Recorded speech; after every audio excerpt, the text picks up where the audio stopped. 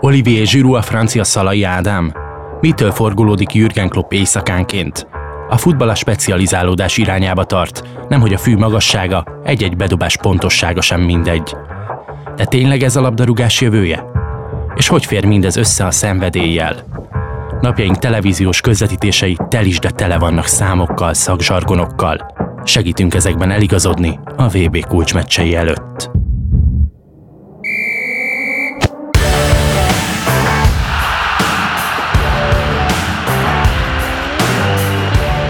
VB Extra, a Sportcast külön kiadása a legnagyobb foci ünnepről, nem csak rajongóknak.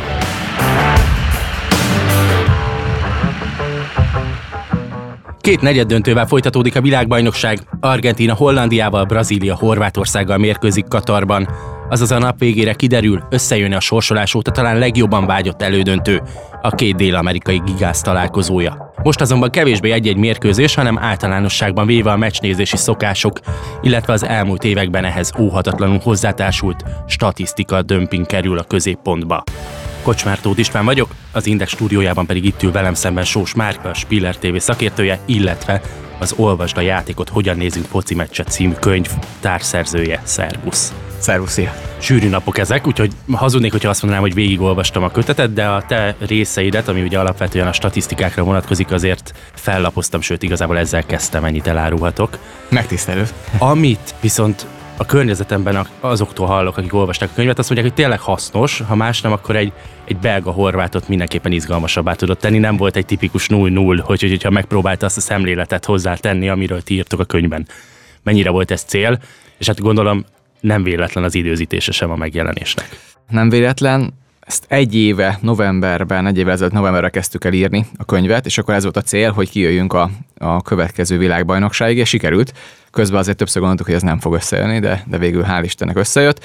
És hogy mennyire volt a célja az, hogy máshogy nézzünk foci meccset, abszolút, igazából ez volt a cél, de azért azt el kell mondani, hogy nem az volt a cél vele, hogy itt mi megváltoztassuk a magyar embereknek a futballnézési szokásait, hanem hogy szerintünk van egy réteg, aki erre nyitott, aki szívesen nézni egy kicsit akár egy más szemszögből ezeket a mérkőzéseket, és nem csak az érzelmek alapján, hanem kicsit igazából jobban agyi gondolatok alapján, nem pedig az érzelmek bevonódásával szeretne nézni, az, hogy mi van mögötte taktikailag, játékosok pozíciójában, és adatok, amit említettél, statisztikák, adatok, szerintem ez most a legújabb hype a foci körül, ami nagyon-nagyon fut, látjuk a FIFA-nak az új statisztikáit, látjuk a mindenféle mobilapot, ahol lehet már követni a mérkőzéseket élőben, hogy milyen statisztikák alakulnak. Szerintem érdemes ezen a szemüvegen keresztül is nézni, és hogy miért érdemes, ez nem csak azért, mert az én hóbortom, vagy a mi hóbortunk, hanem azért, mert Löw Zsolt is ezen keresztül nézi a meccset, de a Thomas Grönemark által odacitált Jürgen Klopp is ezen keresztül nézi a meccset, szóval a legnagyobb edzők is ezen a szemüvegen keresztül is nézik, majd úgy is beszélünk, hogy nem csak ezen keresztül kell nézni. Ugye az elmúlt években tényleg megkerülhetetlen lett egy főleg nemzetközi focis közvetítésnél az olyan fogalom, mint az XG, ugye a várható gólszám, vagy a helyzetminőség mutató, attól függ, hogy honnan közelítünk, vagy a PPD a számok, ami ugye a Pass Per Defensive Action, ami megpróbálja megmutatni azt, talán főleg a Liverpool kapcsán emlegettük ezt nagyon sokszor, hogy milyen magas a letámadás, és hányszor szereznek labdát, mennyire próbálja zavarni az ellenfelet. Miért volt szükség arra, hogy ezeket behozzuk, ha egyáltalán volt rá szükség? Hát azt gondolom, hogy ez az üzleti életből jön. A üzleti életben is igazából, és ez leginkább Amerikából érkezik ez az egész vonulat.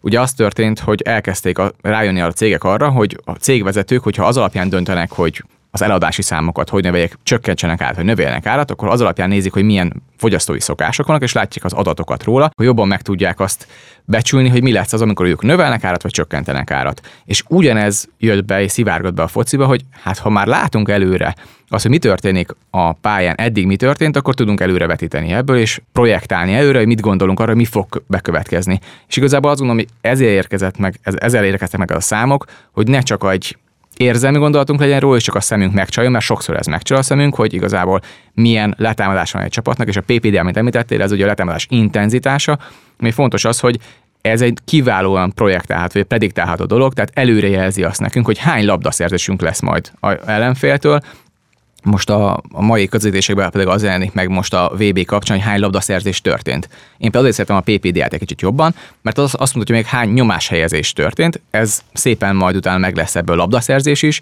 de minél több nyomáshelyezés lesz, hosszú távon annál több labdaszerzés is lesz belőle, labdaszerzés pedig kevesebbszer történik, ezért nehezebb mérni. Alapvetően ez a kettő között a különbség, de szerintem ezért érkeztek meg. Szeretnénk látni, értelmezni a focit, és nem csak ez, hanem a edzők pedig szeretnének prediktálni előre, hogy mi fog történni, és próbálják befolyásolni. A könyvbemutatón pont a terészednél hangzott el az, hogy talán ez a legaktuálisabb, de ez lesz az, amit a leghamarabb meghalad az idő. Hát említetted, hogy a FIFA azért a világbajnokságra hozott nekünk egy csomó új fogalmat. Ha jól emlékszem, Arsene Wenger 11 újat ismertetett. Nem akarom, hogy mind a 11-en végigmenjünk, de mit szóltál hozzá, amikor megláttad ezeket a fogalmakat? Már is törted a fejedet, hogy jöhet az új könyv, vagy azt mondtad, hogy a fene egye meg őket, hogy nem tudnak ragaszkodni ahhoz, amit az Opta már hitelesített számunkra? Igen, ez szerintem egy játék is a FIFA, Opta, Statsbomb között, hogy igazából próbálják elnevezni másfél dolgokat. Hatalmas nagy újítások szerintem nem történtek. Körülbelül ugyanazokat mérjük, kicsit más fogalmi rendszerekben. Kicsit máshol van a fókusz talán. Így van. És de ezek jók is, például a labdabirtoklásnál ugye most bevezették ezt, hogy nem csak az van, hogy hány százalék van ennél a csapatnál, A csapatnál vagy B csapatnál, hanem van egy olyan, amikor egyik csapat se birtokolja a labdát, és akkor próbálják jobban megbecsülni, hogy tényleg kinél volt az irányítás joga. Én ezeket üdvözlöm, hogy itt vannak és érkeznek, és legyenek újak, és amit említettél, igen, ezt majd nagyon frissíteni kell, és elég hamar ez el fog avulni ez az adatos rész, mert egyszerűen meg fogja haladni ez a kor.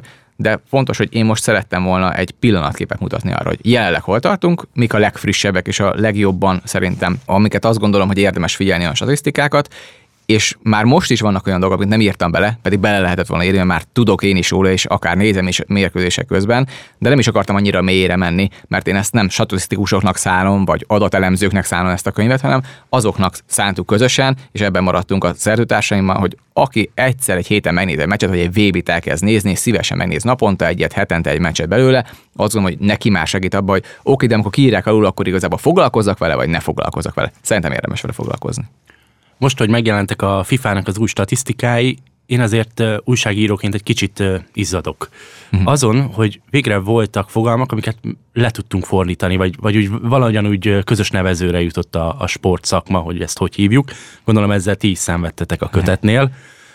Mennyire nehéz, és mennyire kell egyáltalán nektek, akik tényleg úttörői voltatok ezeknek a témáknak a magyar sportsajtóban, vállatokra vinni a fordítás nehézségét? Hát ez egy jó kérdés, meg egy nehéz kérdés is, hogy mennyire vállaljunk ilyen nyelvész munkát is a dologban. Semmi kötődésem a nyelvészethez, nincs ilyen végzettségem, ezért nem gondoltam, hogy ezt nekem kéne megtegyem. Hál' Istennek azért voltak már előttünk akár bloggerek, akár edzők, akik arra vetemettek, hogy megpróbálták ezeket lefordítani. Így volt pár fogalmunk, de igaz, hogy pár magyarosítást megpróbáltunk bevezetni, aztán meglátjuk, hogy ezt vagy kiveti magából majd a futball közbeszéd, vagy nem. Például a várható gólveszély az expected threatre, ami szerintem egy nagyon jó mutató, sokkal jobb mutató szerintem a labdabirtoklás, jobban mutatja meg, hogy ki dominál egy meccset, és kinek az akarata érvényesül. De azt majd meglátjuk, hogy ez megérkezik-e akár közvetítésekbe, ott lesz ez kiírva, vagy pedig máshogy fogjuk elnevezni. Nekem abszolút nincs olyan szándékom, hogy én szeretném ezt megszabni, egy opciót adtunk rá közösen, és ez pont, hogy a szerzőtársaimmal azért sokat telefonálgattunk erről azért nyáron, amikor leginkább intenzív volt ennek az írásának a könyvnek, hogy oké, de szerinted ez jó lesz, így kéne változtatni rajta, nagyon művi-e, vagy túl egyszerű-e, hát ez nem biztos, hogy mindig a legjobban sikerült belőni, majd az olvasókra bízom, hogy eldöntsék. Mai napig azért dúl a vita, hogy létező fogalom már a magyar nyelvben a szárnyvédő, a félterület és társai. Hány ilyen és hasonló vitád volt a fogalmak kapcsán, ha volt? Mármint most a könyvvel kapcsolatban? Akár a könyvvel kapcsolatban, és ti szerzők egymás között, akár amikor mondjuk jött egy kedves olvasó, hogy de hát ez nem is magyar. Egyelőre még nem volt olvasókkal ilyen vitánk, elég friss is a könyv, és hál' Istennek egyelőre még talán kevesebb kritika érkezett hozzánk, bár nagyon szeretném, hogy érkezzenek, mert ebből tudunk tanulni, de alapvetően a szerzőtársaim is igazából az volt, hogy nem volt ez olyan hatalmas nagy nehézség ilyen szempontból, azt beszéltük meg, hogy van olyan dolog, amire nem akarunk neki menni, lefordítani, mert annyira nem lesz szép és nem lesz jó fordítás. Tükörfordítás az rosszul néz ki, ha meg megpróbáljuk valahogy megerőszakolni ezt magyarul, akkor pedig nagyon érezni alatt, hogy művi, és ki fogja vetni magából ez a könyv. Ezért van olyan dolog, amit úgy hagytunk, és angolul írtuk le, és nem is mentünk rá, hogy akkor ezt megtegyük, valamivel megpróbálkoztunk. De hogy mennyire volt vita nem volt ebben, szerintem elég egyetértettünk, hogy mi az, amibe kell, mi az, nem érdemes beleállni. Eszedbe jut olyan példa, amit aztán nem mertetek lefordítani? Pedig mondtátok volna, hogy ezért jó lenne? Hát ott a Filt élt. amivel megpróbálkoztunk, hogy akkor mit lehetne. Ez ugye azt mutatja meg, hogy a támadó harmadban hány labda érintése van az egyes csapatoknak, és mekkora az előnye a másikhoz képest, ami nagyon jól mutatja, hogy igazából, nem tudom, például egy német-magyar meccs jut eszembe, amikor ugye a németeknél volt 70%-ban a labda, de a field tilt alapján az, hogy mennyire voltak a támadó harmadban, ott már közel egyenlőek voltunk. És igazából azt a mérkőzést meg is nyerte a magyar válogatott, és azt nagyon szépen mutatta ez a statisztika, hogy oké, én ezt értem, hogy hátul, ha valaki passzolgat a 4 védő között, az nagyon jól néz ki labdabirtoklás számszakilag, de például a field tiltben nem. És az a field tiltben ez a területi dominancia, meg hasonló mondatok volt, vagy ilyen szavak voltak, de ezt úgy éreztem, hogy egyszerűen nem néz ki jól, nem is hangzik jól, és nem is pontosan fedi le, amit mutat ez a szó, ezért inkább azt mondjuk, hogy oké, ebben nem megyünk bele, mert nem értünk ehhez ennyire. A könyvbemutatón azt mondtátok, hogy van még egy érdekes kettősség, a világ labdarúgásának elitje, és akkor itt lehet például Thomas Grönemarkról beszélni, aki a Liverpool munkatársa és a bedobások fejlesztéséért felel, vagy akár a külföldön edződött, de magyar szakember Löw Zsoltot, hogy ők mennyire nyitottan álltak a megkeresésetekhez és a kötethez. Viszont a hazai edzői társadalomból a magasabb szintekről nem nagyon tudtatok egyelőre reakciót kiváltani. Változott-e ez a könyvbemutató óta? Annyiban változott, hogy sok helyről, sok műhelyből érkezett megkeresés arra, hogy akár a könyvet szeretnék, ajándékozni karácsonyra például edzőtársaiknak, vagy pedig akár ottani játékosoknak, utánpótlás játékosoknak, és pozitív visszajelzések is érkeztek arra, hogy igen, erről kell beszélni a magyar foci kapcsán. Szóval ilyen szempontból most van egy nyitottság, és ezt nagyon üdvözlendő, hogy ezt meglépte ez a magyar foci társadalom. Ettől függetlenül szerintem van egy rész, aki nem is fog ezzel foglalkozni, és azt gondolom, nem is kell neki foglalkoznia, hogyha nem gondolja ezt fontosnak, akkor szerintem nem a mi könyvünkből kell megtudnia, és azért ez fontos, mi nem az edzőknek írtuk. Ezt, hogyha egy edző elolvassa, akkor szerintem sokat azt fog mondani, hogy oké, jók a példák, talán jól van megírva a könyv, de nem mondott nekem sokat. És ez nem baj. Én azt gondolom, hogy ez nem egy futball szakmai könyvet akartunk írni, nem is vagyunk edzők, nem is ebbe vagyunk jók, mi abba vagyunk, azt gondolom, hogy jók, hogy tudjuk, hogy kell ezt a szurkolóknak lefordítani, hogy ez érdekes legyen. Mi ebben próbálkoztunk. De remélhetőleg nem is a spanyol viasz hatásával szakad rá a magyar edzőtársadalomra. Nagyon remélem. Löw Zsolttal milyen volt együtt dolgozni? Fantasztikus, azt kell, hogy mondjam, hogy az a nyitottság, ami benne van, és az a hihetetlen igény, hogy ő szeretné, hogy a magyar futballközeg, a futballtársadalom, az edzőtársadalom, az változzon és előre menjen, az valami egészen elképesztő újszerűen hatott rám, hogy ő ennyire szeretne beszélgetni. Ugye Szabó Péter, Szabó Krisztóffal beszélgettünk vele, és azt beszéltünk meg talán, hogy 1 óra, vagy másfél óra beszélhetünk vele, és 2 óra után is mondta, hogy jó, hát ha még van kérdés, nyugodtan még kérdezzétek.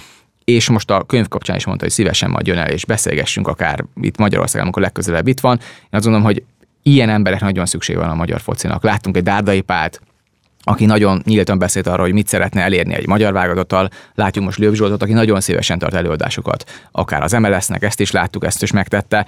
Én azt az előadást is meghallgatottam, voltam olyan szerencsés, és egy kiváló előadást tartott arról, hogy ő miket lát fontosnak, és nekem ez például egy nagy önigazolás is volt arról, hogy azért visszamondta, hogy igen, a félidőben néznek olyan számokat, hogy például hány darab játékos játszik át egy passzal egy másik játékos, és ez nekem nagyon tetszik. Most az a VB-n látjuk is, ugye megjelenik ez, hogy ezek a vonalak közt felvett labdáknak látjuk a számait, és ez nagyon fontos, szerintem is az egyik legfontosabb a fociban, hogy legyen ilyen képességű játékos, aki képes legyen egy érintőből átvenni a labdát és egyel tovább passzolni, mert nagyon kicsi a terület van már a fociban, és ezt Löw Zsolt kiemelte, hogy na ezt például mindig megnézzük a félidőben a Chelsea-nél, és ez egy óriási dolog szerintem, hogy igenis ott van a Chelsea, ami éppen abban az évben BL-t nyert, az ezek a statisztikák alapján igenis a játékosoknak konkrét visszajelzést ad, nem pedig csak ez valami úri hóbort itt a bloggerek között, hogy úgy nézegetjük a számokat.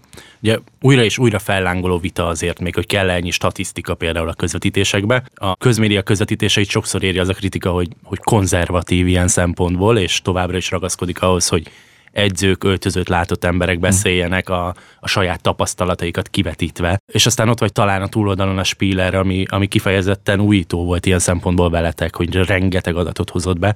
Néha talán azt is mondják, hogy túl sokat. Hogy látod, melyik irányba megyünk, ez a kettő egyáltalán tud-e találkozni? Mert szerintem az a jó, és ilyen szempontból szerencsére voltak tapasztalataim, amikor a kettő kicsit kiegészíti egymást. Szerintem ez lenne a cél. Tehát egyértelmű, hogyha az lesz majd a kérdés, hogy milyen nyomás helyeződik egy játékos, amikor 11-es kell rúgni, akkor nem én vagyok a jó ember, akit meg kell kérdezni, mert nem voltam ott ilyen helyzetben. De hogyha például egy Fehér Csabi ül mellettem, ami a Spillerre meg szokott történni, vagy egy Gera Zoltán ül mellettem, ők komoly mérkőzéseken, komoly pillanatokban rúgtak 11-eseket, ezt szerintem tőlük kell megkérdezni. Hogyha az a kérdés, hogy éppen most ennek a csapatnak a letámadása hogy alakult, akkor azt gondolom, hogy ebben én vagyok most olyan szemben felkészülve, hogy én ezzel kelek, ezzel fekszem. Lehet, hogy ők meg kevésbé, mert akár az U21-es válogatot kell irányítani, és nem a Premier League 6. csapatát kell megnéznie, hogy mit csinál ilyen szempontból. Jól kiegészítik egymást, és most a köztévében is azért azt láttam, hogy ott egy Hegedűs Henrik, ott van egy Beregi Pisti, igenis érkeznek be ilyen emberek is. Igaz, vannak olyanok, akik szerintem ezt kevésbé akár kultiválják ott a stúdióban is, de ez meg szerintem ez a szerkesztő, meg a főszerkesztőknek a joga, hogy ezt megtegyék, hogy ha egymás mellé ültet két ilyen embert, abban szerintem jó dinamika tud kialakulni. Ez a Spillerben megpróbálják megtenni, és szerintem ez akár jó felé megyünk, de biztos, amit említettél, lehet, hogy ez valakinek meg túl sokat beszélgetünk a taktikáról, az adatokról, bármi ilyesmiről. Én meg azt gondolom, hogy szerintem felé megy. Ha megnézzük egy BBC-t, egy Sky Sports-ot, egy bármilyen Beint, akkor azt látjuk, hogy felé mennek el, hogy igenis ott vannak akár volt játékosok, de olyan játékosok, akik hozzá vannak szokva az, hogy igenis beszélgessünk, adatok mentén, nem csak érzelmek mentén, hogy oké, én azt gondolom, hogy ha jobban eltalálja, akkor gól lesz belőle, mert szerintem nem adunk hozzá a nézőknek az élményéhez. Hogyha a fél időben lát egy helyzetet, és akkor ilyen rosszul találta el a labdát.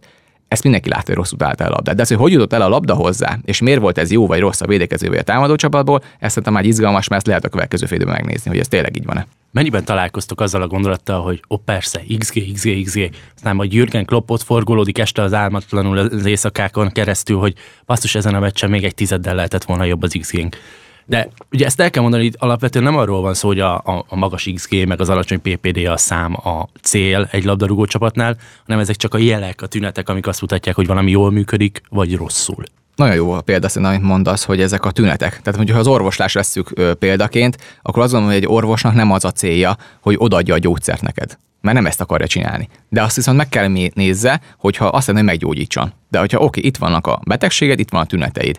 A tüneteidet megnézem, ezt ugye mit csinál, leveszi a véredet, megvizsgál, valamilyen adatokat megnéz erről, hogy akkor mit is lehet erről találni, majd pedig fölír rá egy gyógyszert, amivel meg fogsz gyógyulni. És azt gondolom, hogy ugyanezt történik a futballban is, hogy Jürgen Klopp nem a PPDA számok miatt forgolódik este, hanem azért, mert kikaptak. De azt gondolja, hogy oké, de miért kaptunk ki? És szerintem ez a fontos, hogy kikaptunk, de miért kaptunk ki? És erre nagyon sokat láttunk, akár óriási közhelyeket puffogtatni azért, mert magas volt a fű, és különben Jürgen Klopptól is hallottunk azért ilyeneket, mert ezek emberek, akik adrenalin hatás alatt 2 perc után, miután lefutták a meccset, oda rakják a mikrofont eléjük, nem egyszerű helyzetben vannak, de hát sok helyről hallottuk az ilyeneket. És azt gondolom, hogy ő is, amikor már megy tovább, de egy Pep Guardiola, egy Thomas Tuchel, amikor megkérdezik, akkor azt fogja mondani, hogy oké, most már szeretném megérteni, mi volt a mögöttes problémánk, és azt kijavítani. Mert ha a tünetet kezelem, akkor végig meg fog gyógyulni a beteg, a csapatai nyerni fog. És igen, ezt akarják, nyerni akarnak, semmi más, ez látszik is, megszállottjai ennek, napi 18 órás munkaidőkkel, de azt gondolom, hogy igenis azért kell ezt megnézzék, mert azért, hogy nyerjünk, azért kell valamit tenni, és nem csak annyit, hogy jobban akarjunk. De azért az sem teljes hülyeség, hogy magas a fű, nem? Különben nem lenne például Pep Guardiola megszállottja a 16,5 mm-esre nyírt fűnek. Ez egyértelmű. Tehát ez benne vannak ugyanerről statisztikák, hogy a Liverpool letámadása egy kisebb méretű pálya jobban működik, a Camp Nou-ban ezért nem megy annyira jó, mert a világ egyik legszélesebb és leghosszabb pályája. Ugye megvan az, hogy a FIFA és az UEFA megmondja, hogy mennyi a maximum és mennyi a minimum, amit meg lehet adni egy játékterületnek. A Camp Nou ebben maximalizál, az Anfield meg majdnem minimalizál, és például ezért jobban működik a letámadás, kisebb a terület. Igen, ezek egyértelműek. Hogyha kisebb a fű, jobban fog az a labda gurulni, ha meg magasabb, akkor kevésbé.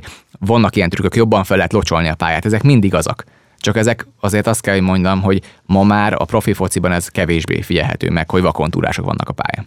De hát ezek is olyan árnyalatok, mint amit az adatok is meg Abszolút tudnak mutatni, hogy egy picit megyünk valamilyen irányba, egy adott csapatnak a profilja, az egyáltalán nem mellékes, és akkor ehhez azért tudnak idomulni. Lásd a példát, amit mondtál, hogy az Anfieldet nem véletlenül veszik akár még egy fél méterrel beljebb az oldalvonalakat, amikor érkezik a Barcelona. Igen, hát és vagy a bedobás edző, ugye Thomas Grönemárkkal volt lehetőségünk beszélgetni, na ő például olyan, aki csak a bedobásokra specializált szakember, akit ezért vettek föl, és ezért alkalmaznak. És amikor ez először megérkezett a köztudatba ez, hogy a Liverpool egy ilyen edzőt vett föl maga a stádiába, akkor mindenki röhögött ezen, hogy na jó, most bedobásokra mit kell még itt szórakozni, persze, akkor nem tudom, legközelebb mi lesz majd, nem tudom, a cipőfűző edző is jön.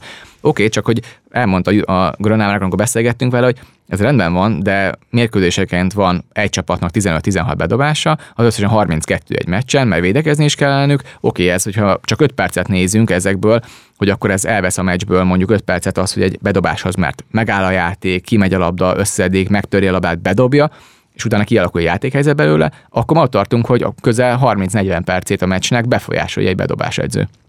És ezt meg tudod tenni, ha csak egy nagyon kicsit tudsz, 1%-at tudsz növelni azon, hogy nagyobb lehetőséged van, hogy gólokat szerez, akkor ez működni fog. A Liverpoolnál megérkezett, előtte a harmadik legkevesebbet tartották meg a labdát bedobások után, utána pedig az első lett a ligában, óriási 16-ot ugrott előre. Ez így működik. Azt gondolom, hogy ezek a specialisták egyre jobban meg fognak érkezni a fociba, és ezt el kell fogadjuk, mint a videóelemzőket is. Sőt, hogyha egy pillanatra elragadunk itt, akkor nem is feltétlenül az a kérdés, hogy 1%-kal nagyobb az esélyed arra, hogy gólt szerzel le, hanem hogy van-e nagyobb esélyed arra, hogy nem kell rögtön védekezned. Ugye tavaly az Európa-bajnokságon jött ki például a magyar csoportkör kapcsán, hogy a mi válogatottunk pont ebbe volt például nagyon-nagyon alatta a 3 riválisnak, hogy a bedobásoknak nem is tudom, talán a 35-40%-ában maradt egyáltalán nálunk az általunk bedobott labda. Igen, és ez is egy kérdés stílushoz. Akarjuk-e azt, hogy nálunk maradjon a labda? Vagy pedig azt akarjuk, hogy igazából nem is baj, ha átadjuk a kezdeményezés jogát, mert mi azt szeretnénk, hogy kontrába szeretnénk játszani. Vannak ilyenek is, látjuk a Burnley, a Premier League-ben kiváló példa volt, aki most igazából ugye kiestek a Championship-be, de tavaly évben még úgy játszottak, hogy csak felrúgdosták a labdákat. Nem baj, hogyha ott van a másik oldalon, majd mi igazából gyorsan akár letámadjuk őket, akár pedig megyünk előre felé, majd utána, ha a másiknál van a labda, és szeretjük a kontrajátékot. Szóval a magyar vállalatot se azt szeretné, amikor egy Németországgal játszik, hogy nálunk legyen 70%-ban a labda. Mert ha ez lenne a cél, akkor az eredmény nem az lenne, amit szeretnénk, mert kikapnánk a végén, mert kontrából el fognak menni ellenünk. És Marco Rossi ebben kiválóan játszik szerintem a magyar válogatottól, hogy amikor kell, akkor próbálunk labdát birtokolni, és mi dominánsan fölépni, valamikor meg vissza kell húzódni, és igazából kontrára kell játszani, ezt láttuk, kiválóan tud működni azért egy nemzetek ligájában is. Mit gondolsz, az adatok, vagy akár a ti munkátok ezzel a könyvvel mennyiben segítheti azt, hogy a játékosokat helyén tudja utána közvélemény kezelni? Lásd, erre tipikus példa, Szalai Ádám egy gyenge, rossz csatár, a fene egye meg, mert hogy 5 meccsenként egyszer, ha belebotlik úgy a labdába, hogy gól legyen.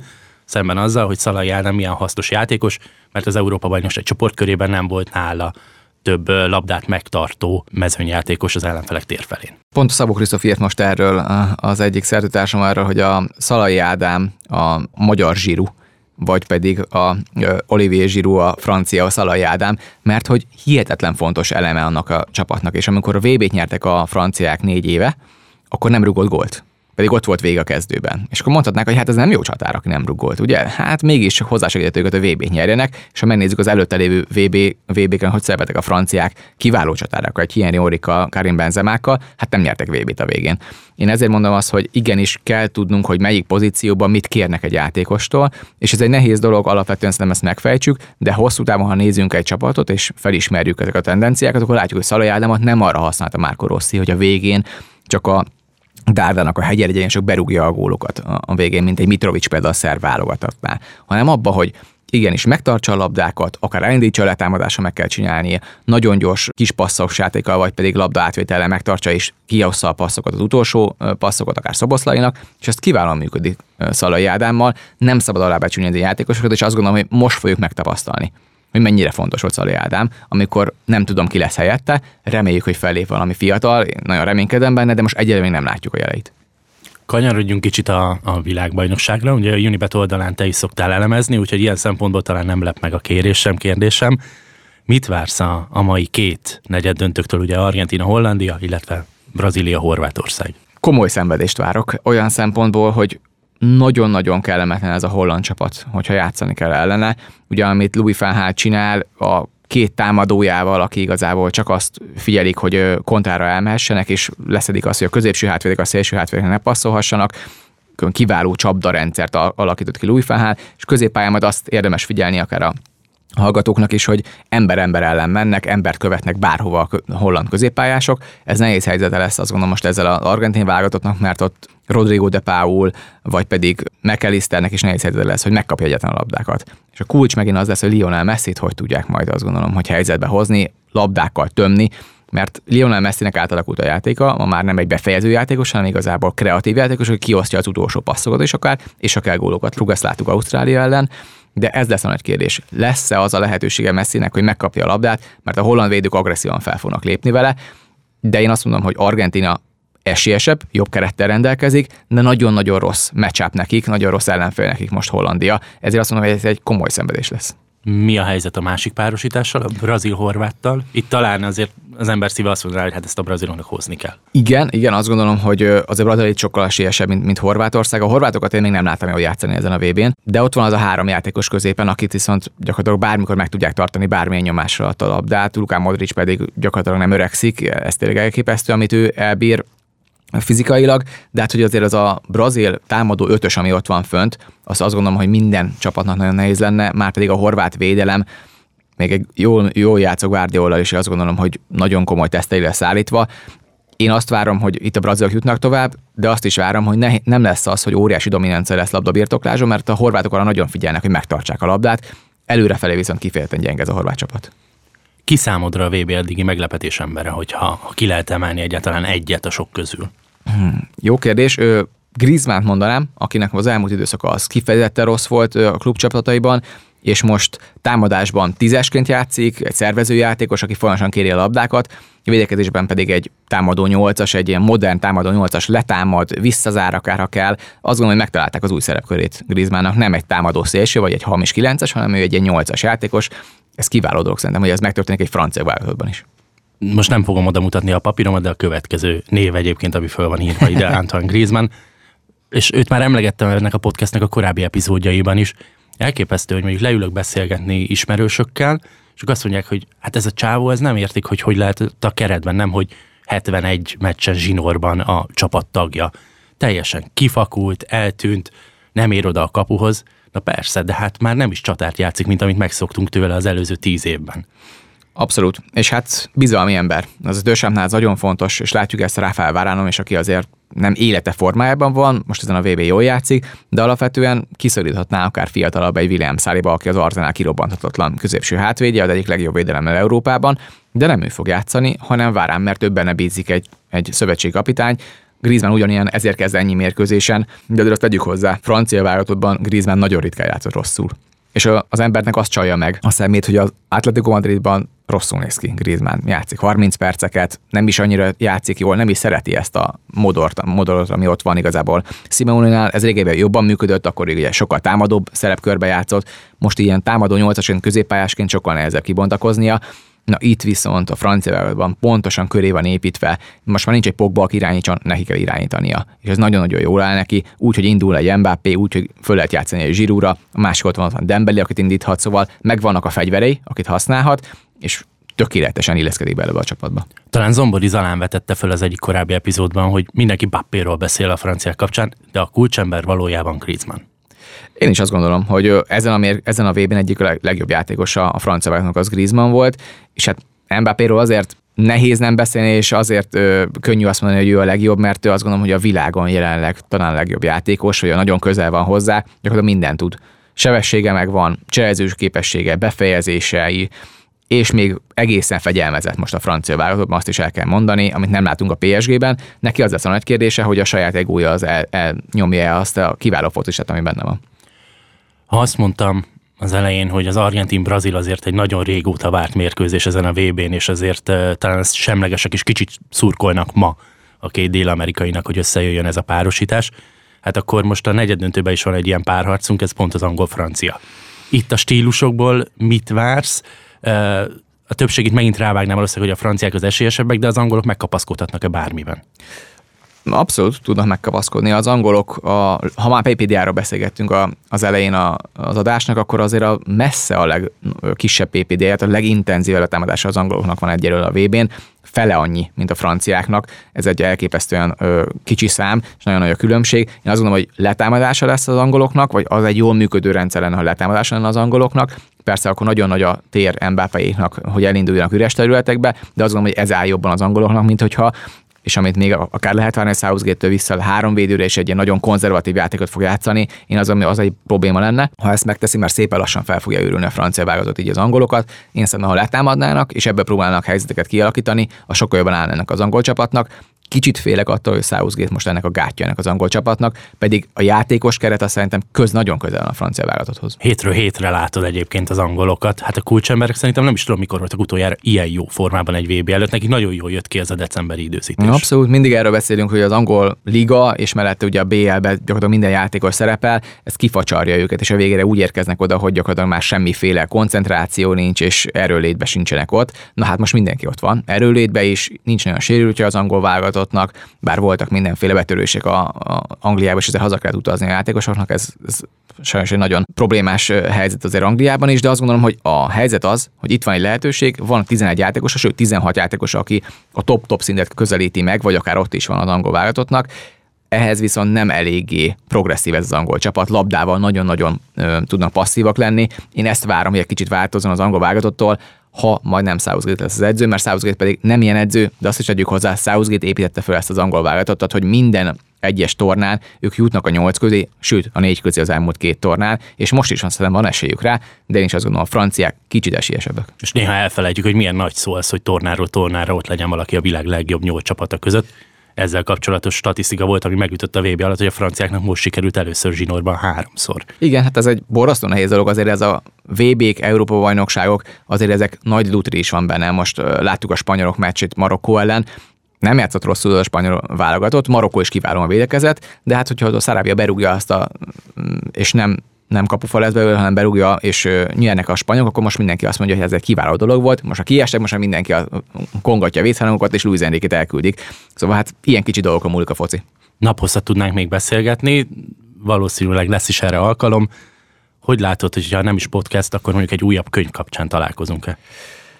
Nem a közeljövőben, nagyon komoly munka volt, szóval egy kicsit most ezért szeretnék én is pihenni, meg ezt beszéltem a szerzőtársakkal is, de nagyon szerettem írni, nagyon szerettük együtt írni, nagyon szerettem ezzel a 2 emberrel írni, nagyon jó a fogadtatása, igazából még minket is meglep az, hogy a sikerlistákon is voltunk egészen magas helyeken, pedig azért egy nagyon réteg könyv, de azt gondolom, hogy jól sikerült időzíteni a VB-vel is, és úgy néz ki, hogy van erre igény Magyarországon, én nagyon örülök, szóval akár még a jövőben ez elő is fordulhat. Olvasd a játékot, 2, meg lehet magyarázni, amiről Arsène Wenger beszél statisztikailag. Az még nehéz lesz sokszor, mert Arsène Wenger szerintem kevés jó dolgokról beszél. Mostanában régen egy kiváló edző volt, kevésbé jó a FIFA-én vagy az UEFA-nál. Köszönöm szépen, hogy jöttél, és egy picit megvilágítottad a futballnak ezt a szegmensét is, ami azért még mindig sokaknak új lehet, és nagyon-nagyon izgalmas szerencsére. Ez volt az Index Sportcastjének legújabb epizódja. A mikrofonnál Sós Márkot, az Olvasd a játékot, hogyan nézünk foci meccset kötett társszerzőjét, televíziós szakértőt hallották, illetve a műsorvezetőt, Kocsmár Tóth Istvánt. Köszönöm a meghívást. Sziasztok!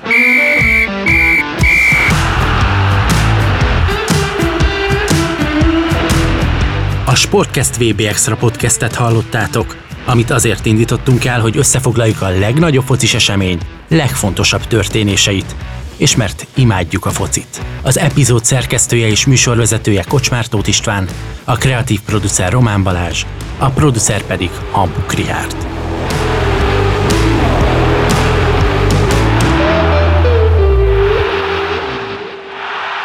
Beaton Studio. A műsor a Beaton partnere.